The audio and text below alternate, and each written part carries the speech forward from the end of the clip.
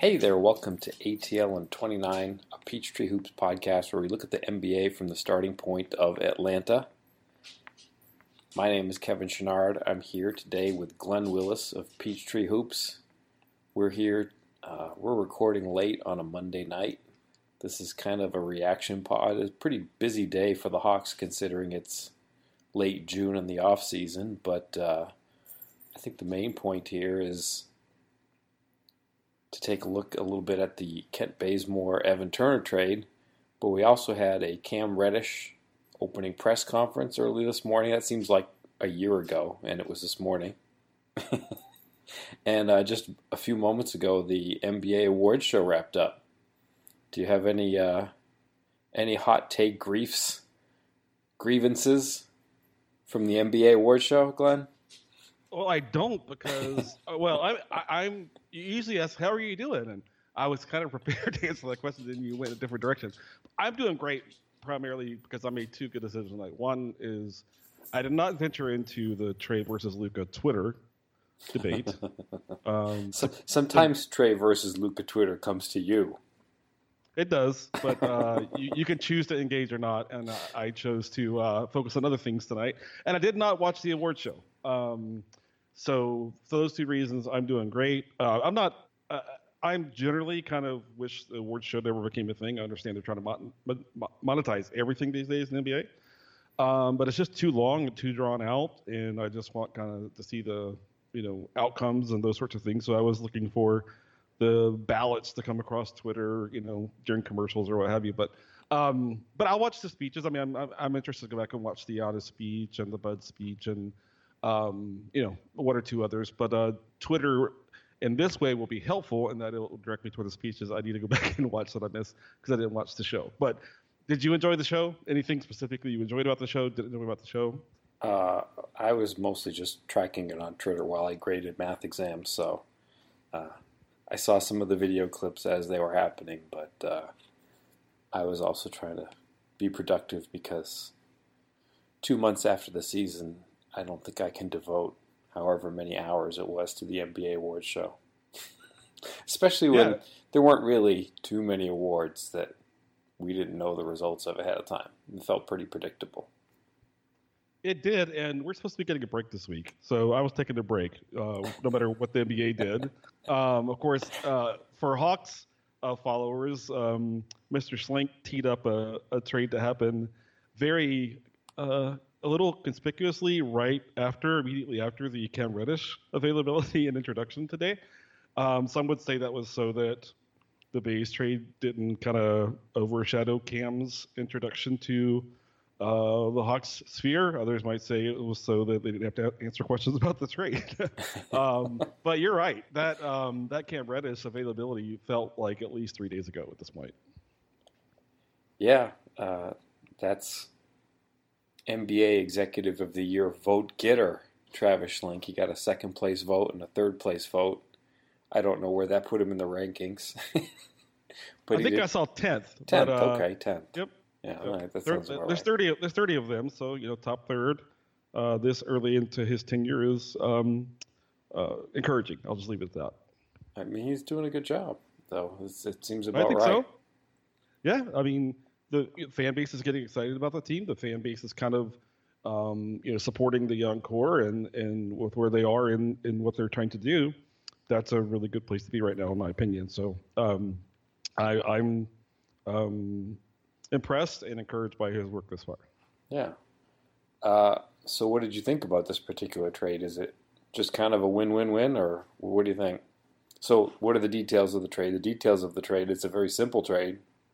It's just Evan Turner for Kent Bazemore. Done. Trade.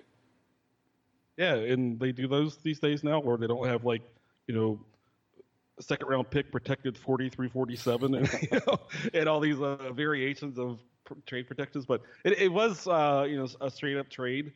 For me, I think the Blazers are trying to get better on the margins. That's where they are with a team with kind of the top end talent that they believe in, the culture that they believe in.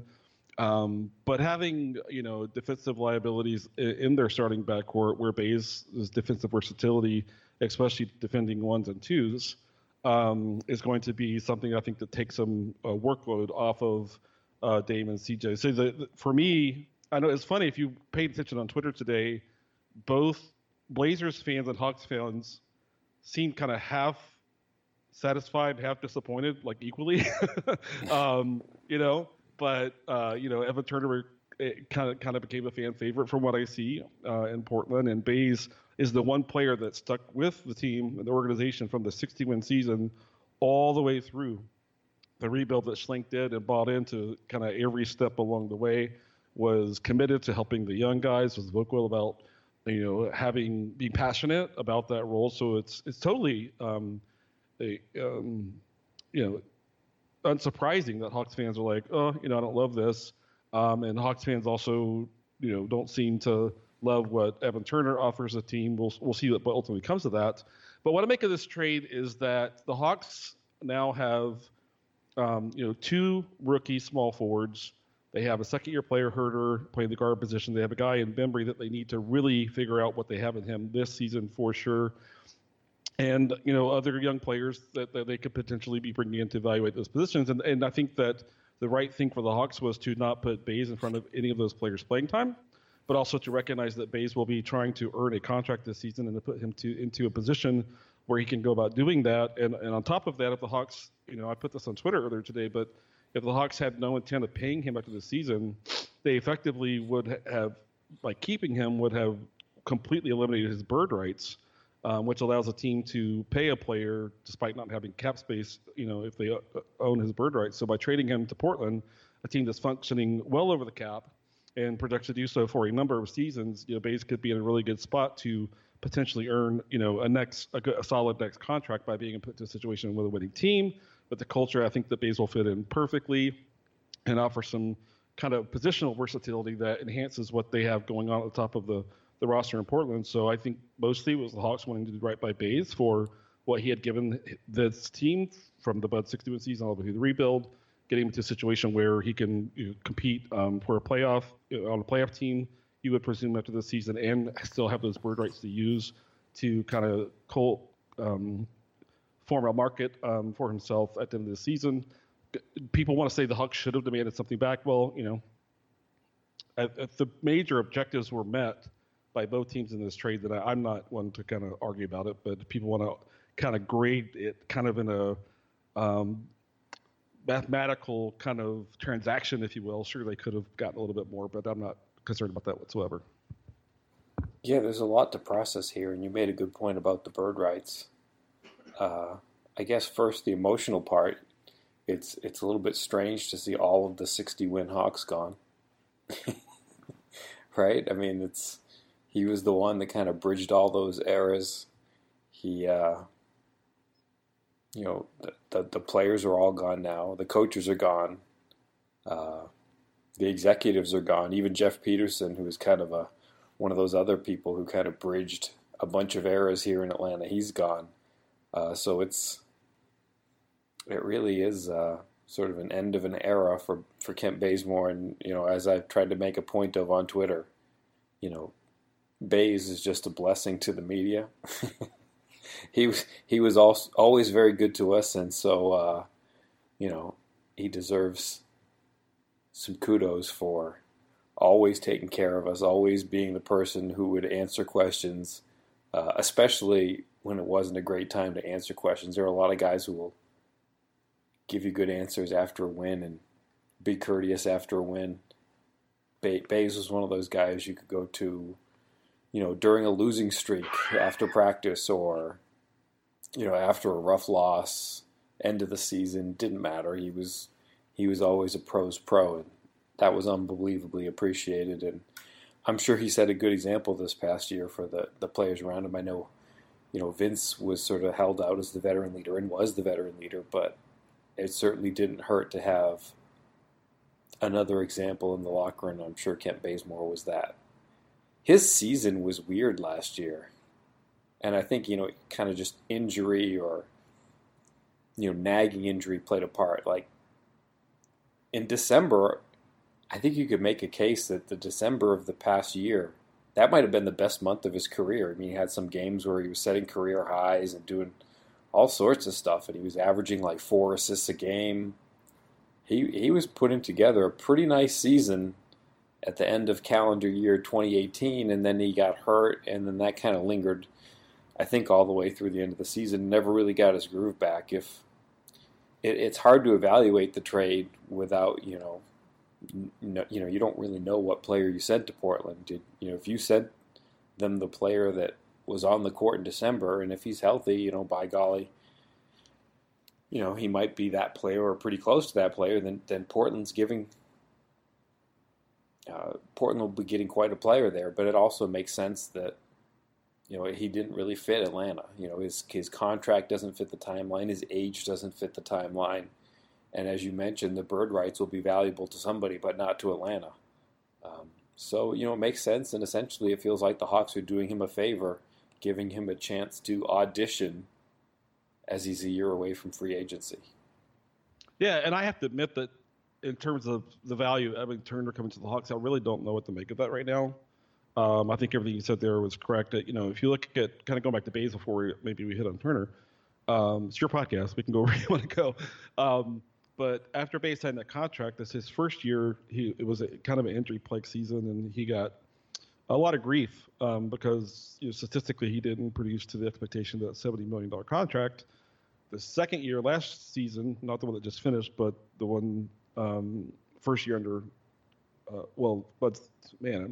It's late here, and I lost track. His second year after that contract was start to finish his best season of his career, for sure. But he was healthy, almost start to finish. And this season, he kind of went back into had a pretty strong start to the season.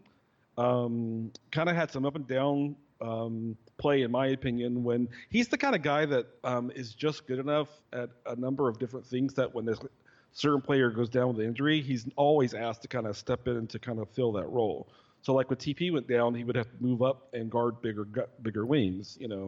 If they lost Jeremy Lin, what needed to sit on back-to-back, or if he was banged up, he would kind of fill in at point guard. And sometimes I think that worked against him in terms of how, putting him in the position to be the best version of himself, because he's so versatile.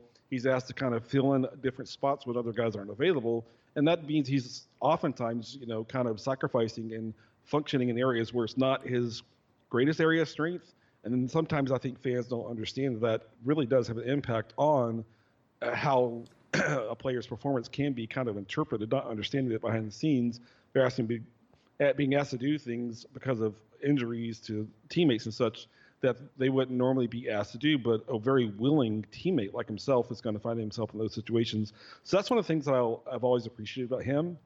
And you talk about the way he was always so good to anyone, I'm not there, but what you said just resonates with everything I've ever heard about him.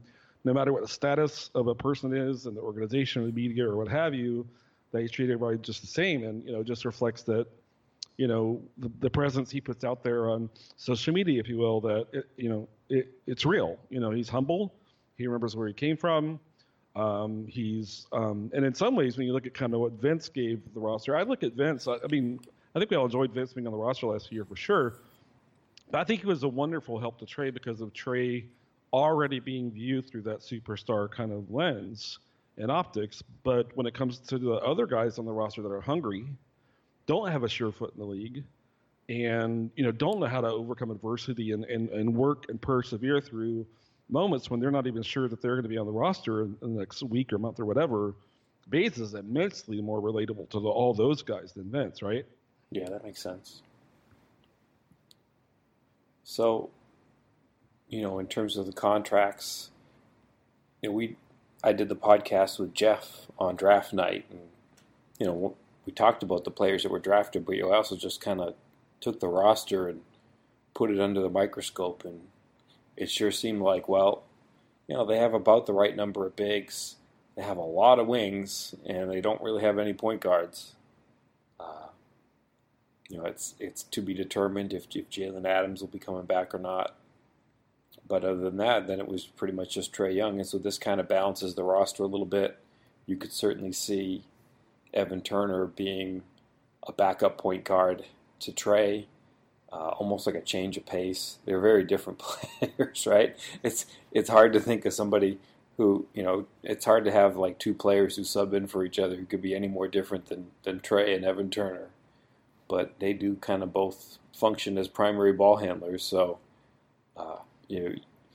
it's a way for the Hawks to fill that roster void without really having to spend anything. So they keep their assets in terms of what they have for remaining cap space. In fact, they actually gain a little bit of cap space just because Turner's deal is about half $500,000 less, roughly speaking. But you don't have to go out and spend any money on a free agent point guard. You just get one in a swap that does a solid for a player who did right by you for a number of years, and helps you fix a position where you just had too many players and you didn't want that to affect your young players. So it's kind of a nice balance of the roster, and I'm not sure that Evan Turner is any kind of long-term fix. Of course he's not. I mean, he's here for one season, and that's probably it. But it's nice to be able to fill that roster void without really having to give anything up except, kind of do them right by one of your long-term players who really needed a chance to go elsewhere. Yeah, and to maybe even kind of expand upon what Evan Turner's bringing back to the Hawks, like I said, I'm not quite sure to make of it yet, but kind of thinking through it academically, where the Hawks are lacking depth on the roster as it's currently constructed is the 1 and the 4. And Evan Turner is kind of a weird player that can play both of those positions. Right. Because on offense, he moves the basketball. He's a good facilitator. And on defense, he's a big dude, and he's not super quick. And so you're probably going to play him, up towards the 4 on defense and kind of more towards a point guard-like role on offense. And so that works. That's something that Bays, didn't offer. Now, a team that's looking for a guy that can help them in a playoff context, I think Bazemore has a lot more value than Turner, just because he has the ability to knock down shots. Yep. That tends to be a really big differentiator for guys who can or can't play deep into a postseason, so good for the Blazers. But, Turner does bring, at least to start the season, depending on how the season unfolds, a guy that can play at the two positions where they lack the depth at the moment. But on top of that, I think of seasons, especially with a team in the rebuild, as things you could do to get a feedback loop on an idea or construct. And I think the Hawks have to make a decision in terms of constructing the roster around Trey going forward as Trey reaches year 3, 4, 5, wherever you project. Do they want to have a point guard that's big and offers kind of something that's really a contrasting difference than what Trey does? Or do they want a point guard that's kind of smaller and fast and can push the pace like Trey does? Because sometimes you want the contrast. Sometimes you want a guy who can just kind of keep it going. And I think that this is an opportunity, whether they use the whole season to get this feedback loop or part of the season and eventually say, nope, it's December or January, we have what we need, to kind of get a feedback loop on how does the roster work when you have a contrasting backup point guard that's bigger and not as fast, but can, as you said earlier, can throw a change of pace, versus bringing in someone who can just kind of continue doing what Trey does while he's resting. And this is Jalen Adams kind of finished the season. He's more in the Trey mold. He's obviously he's not a guy he wasn't even drafted. So in terms of level of talent, but in terms of where his strengths lie in his game, a lot more like Trey than kind of being a contrasting point guard. And even Jeremy Lin, a very good creator in the pick and roll like Trey is, not a real contrasting guy. He attacked a little bit differently because he's a taller guy and a really experienced guy. But this is a chance for them to get a feedback loop on, do we want to really bring in long-term fit, a guy that's bigger, can maybe handle some defensive possessions at the end of the game versus certain kind of looks versus other teams. So this is a wonderful opportunity to get a different type of point guard in and see how it works from a roster construct perspective. I find that interesting. Yeah, and in terms of contracts, he's right there with Miles Plumlee, Alan Crabb. Who am I forgetting? Solomon Hill. Solomon Hill, that's it. Sorry, Solomon Hill. He's not. Hill and Plumlee, I think Hill and Plumlee are about the same place, and then Crabb and Turner are in the same range. But they're all 1 year, and so exactly. They're here for the short term, and then there's going to be a massive amount of cap room that the Hawks will have going into next summer. I mean, I don't think it's any secret that that's how things are lining up for the Hawks. I mean, it seems, I don't know, what the plans will be to do with it, but it's clear that they want to have it. They've made every move with that sort of thing in mind. So the cap room is coming. All the deals that they've taken on will expire in the summer of 2020, Evan Turner included. And it's not hard maybe to see. When I did the pod with Jeff last week, we mentioned that a lot of times what the Hawks have done is been to turn to two-way players for point guard depth. With Majette a couple of years ago and Jalen Adams the past year.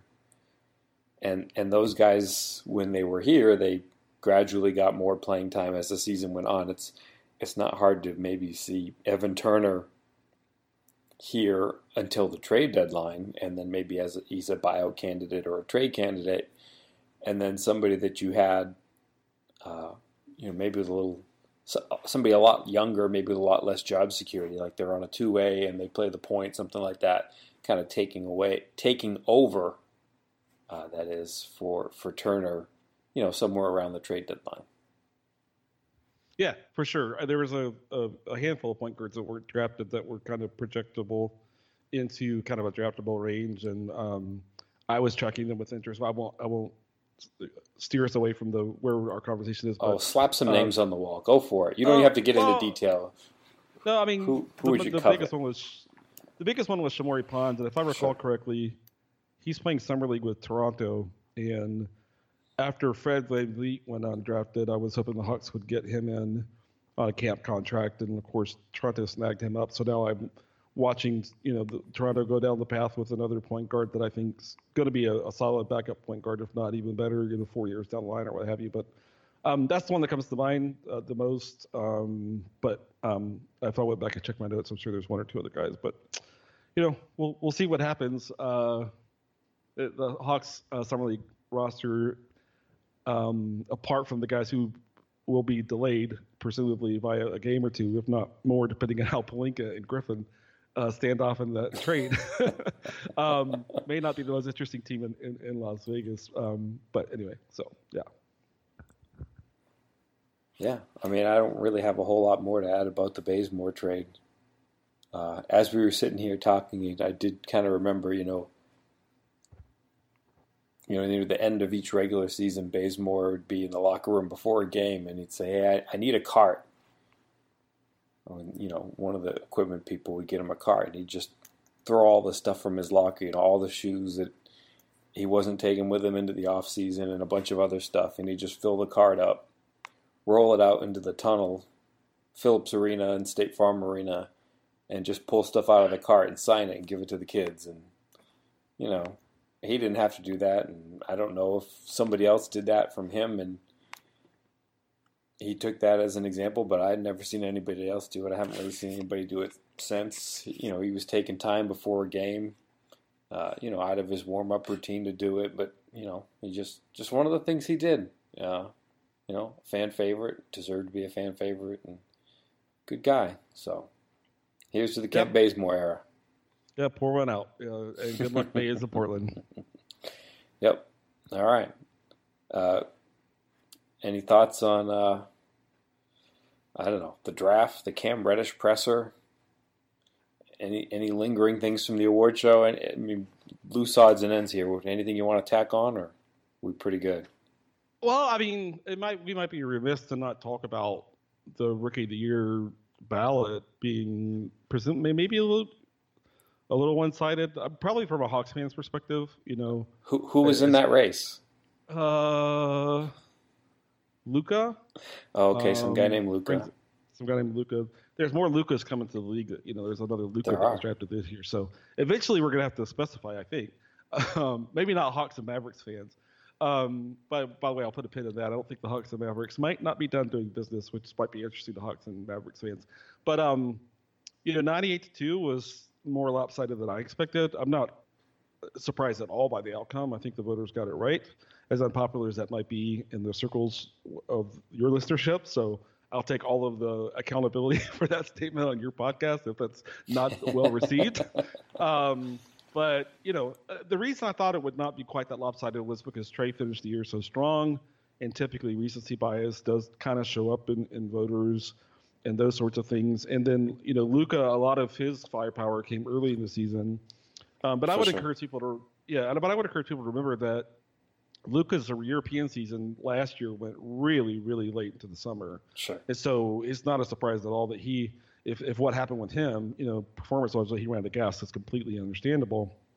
And then the Hawks fans, are obviously going to kind of reminisce on the really fun moments and the big moments and the game winners and the big games that Trae had, and maybe not remember so much like how much his shooting was a question mark in November and December, and that all is fairly assessed into how voters decided to cast their ballot.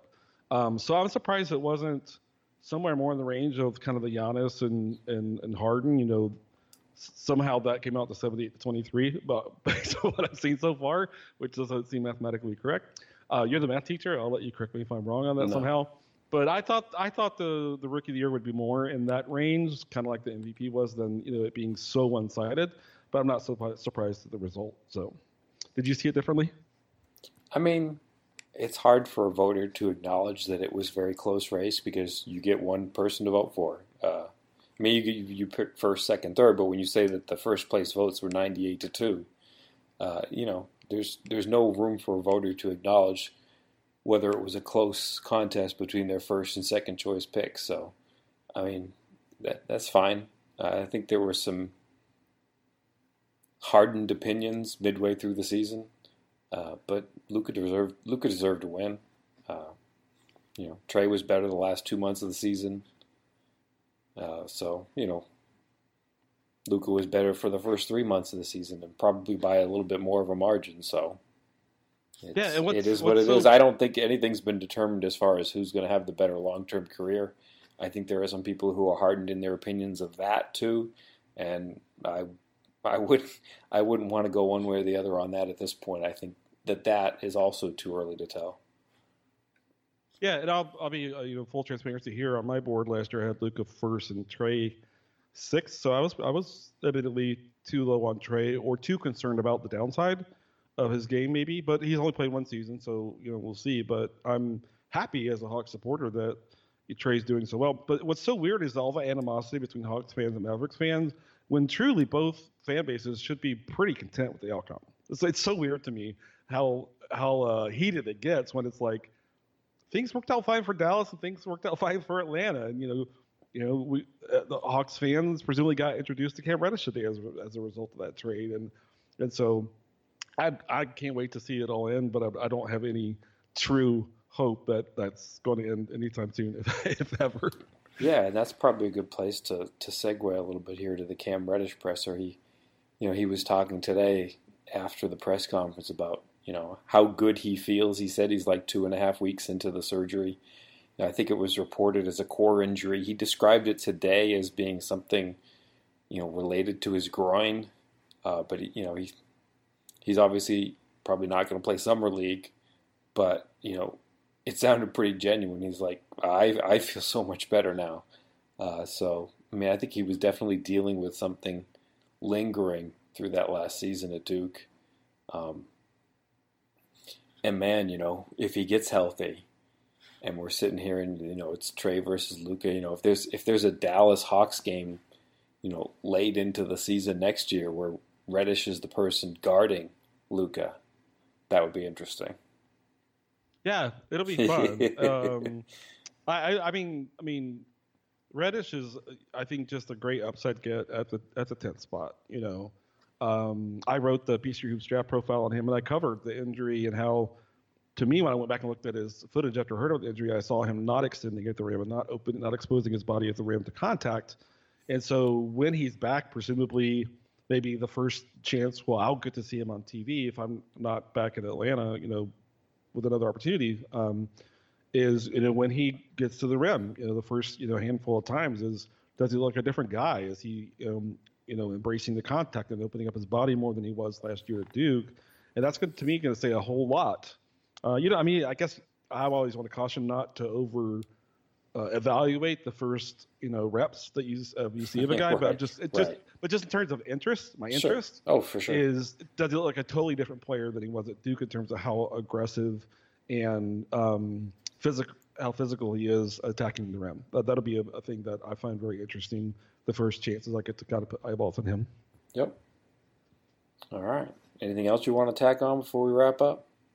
Yeah. So the Hawks remaining cap space, depending upon what they do with the players that are free agents right now, et cetera, they have just enough cap space that should Dallas be really, really aggressive in free agency, as reportedly they're chasing Horford and others. The Hawks have just enough cap space that if the Mavericks want to move Charles Lee, the Hawks could help them with that. So, Hawks wait, who? You said Charles Lee. He's a Milwaukee coach. Yes, I know. Courtney Lee. Sorry. Oh, Courtney Lee. Okay. I was pulling on my watching Hawks Summer League a few years ago, and Charles Lee popped out of my head because we're so close to Summer League. But yeah, Courtney Lee is an expiring contract in the 12.5 range, and so the Hawks, and just interestingly to me, the Hawks might have just enough cap space to help move Lee off of the Mavericks books. And I would think that Schlenk and Donnie Nelson Jr. Probably have a rapport and some trust. A little bit more so than Mavericks fans and Hawks fans. So don't be shocked if Hawks and Mavericks do a little more business this summer on top of what they've already done. Do they have what it takes to sweeten that kind of deal? I mean, what do they have left? Haven't they emptied the cupboard to get Kristaps? If I'm recalling correctly, they sent 21 and 23 to New York. They can't trade 20 until the new league year starts.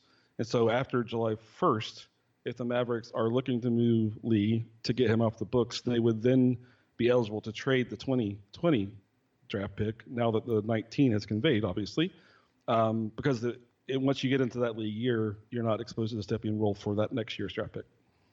But would 2021 be a problem, though? They couldn't trade 21. They couldn't trade 21, 22, or 23. So the Hawks would have to be careful with protections. They probably only get 1 year of having protected than conveying to 2 second-round picks. So that's where it gets a little bit tricky. Is that make sense? Yeah.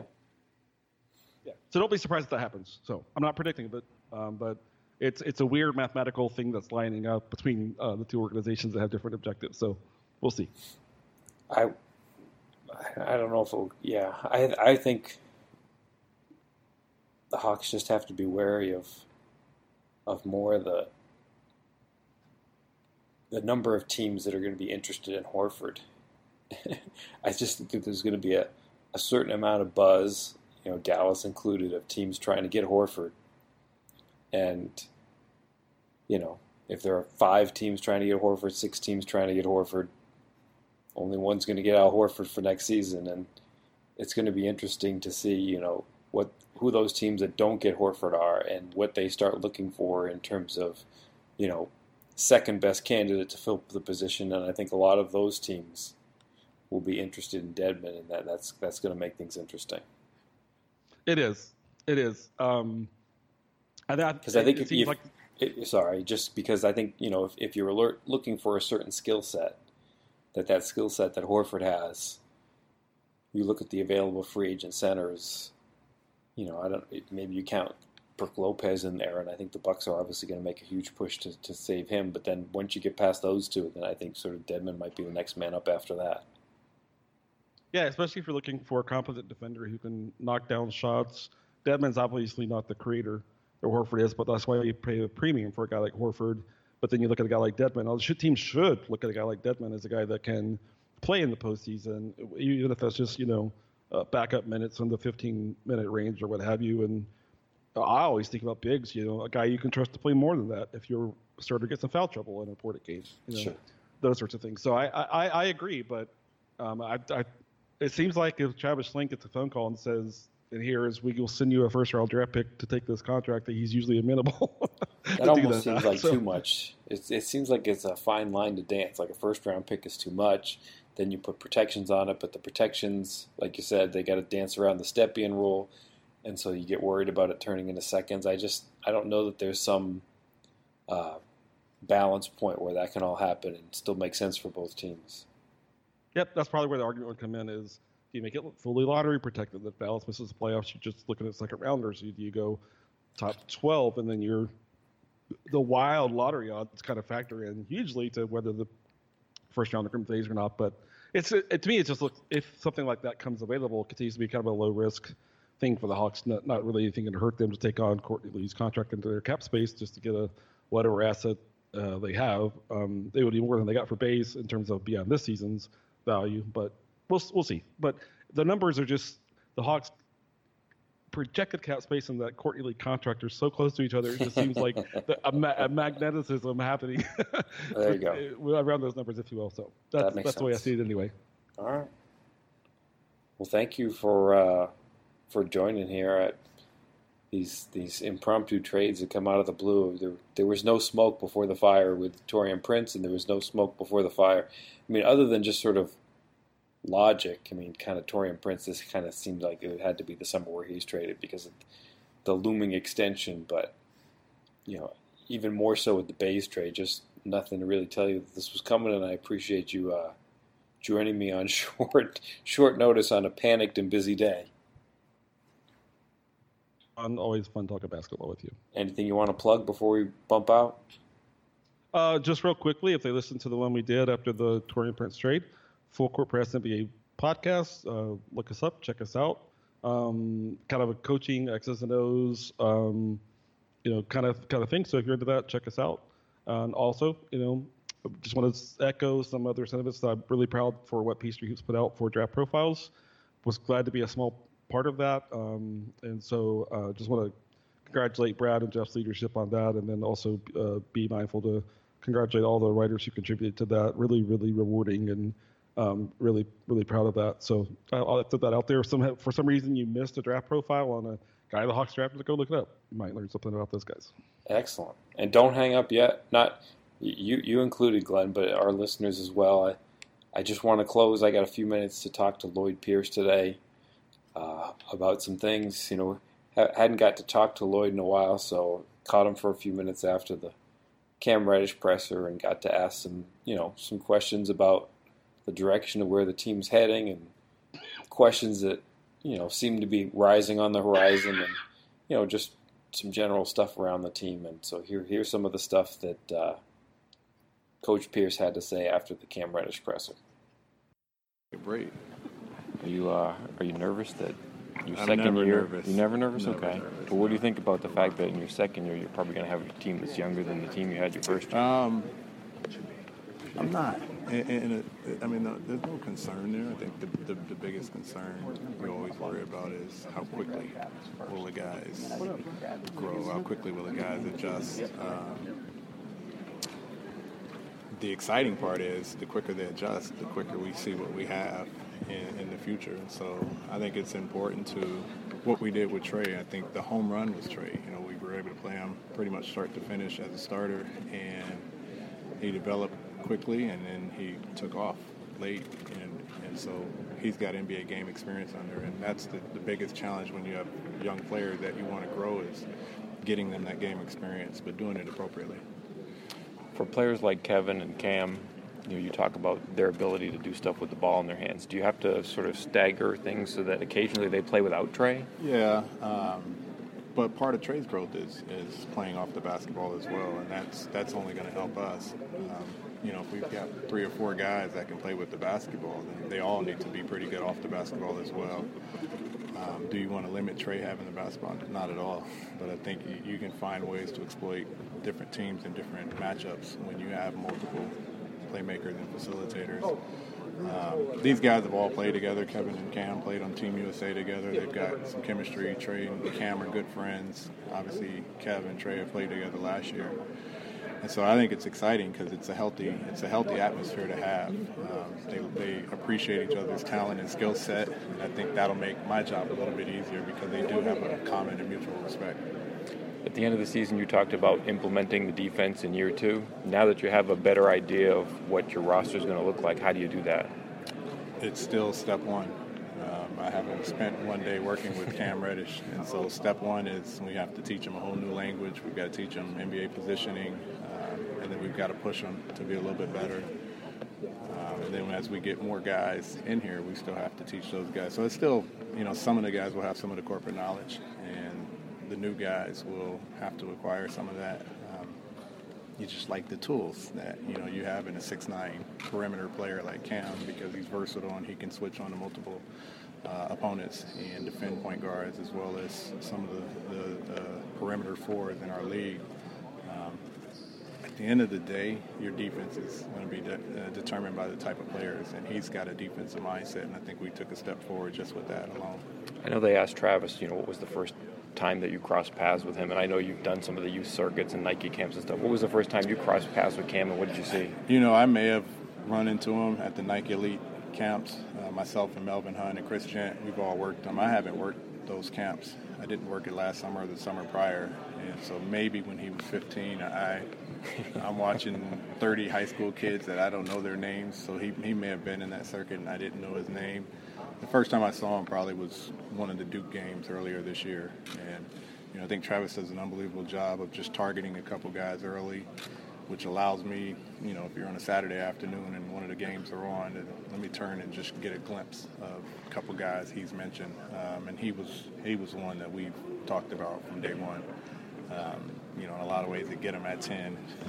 We were kind of, bumping each other in the room that, he's going to fall to 10 and we're going to hit a home run, and that was great.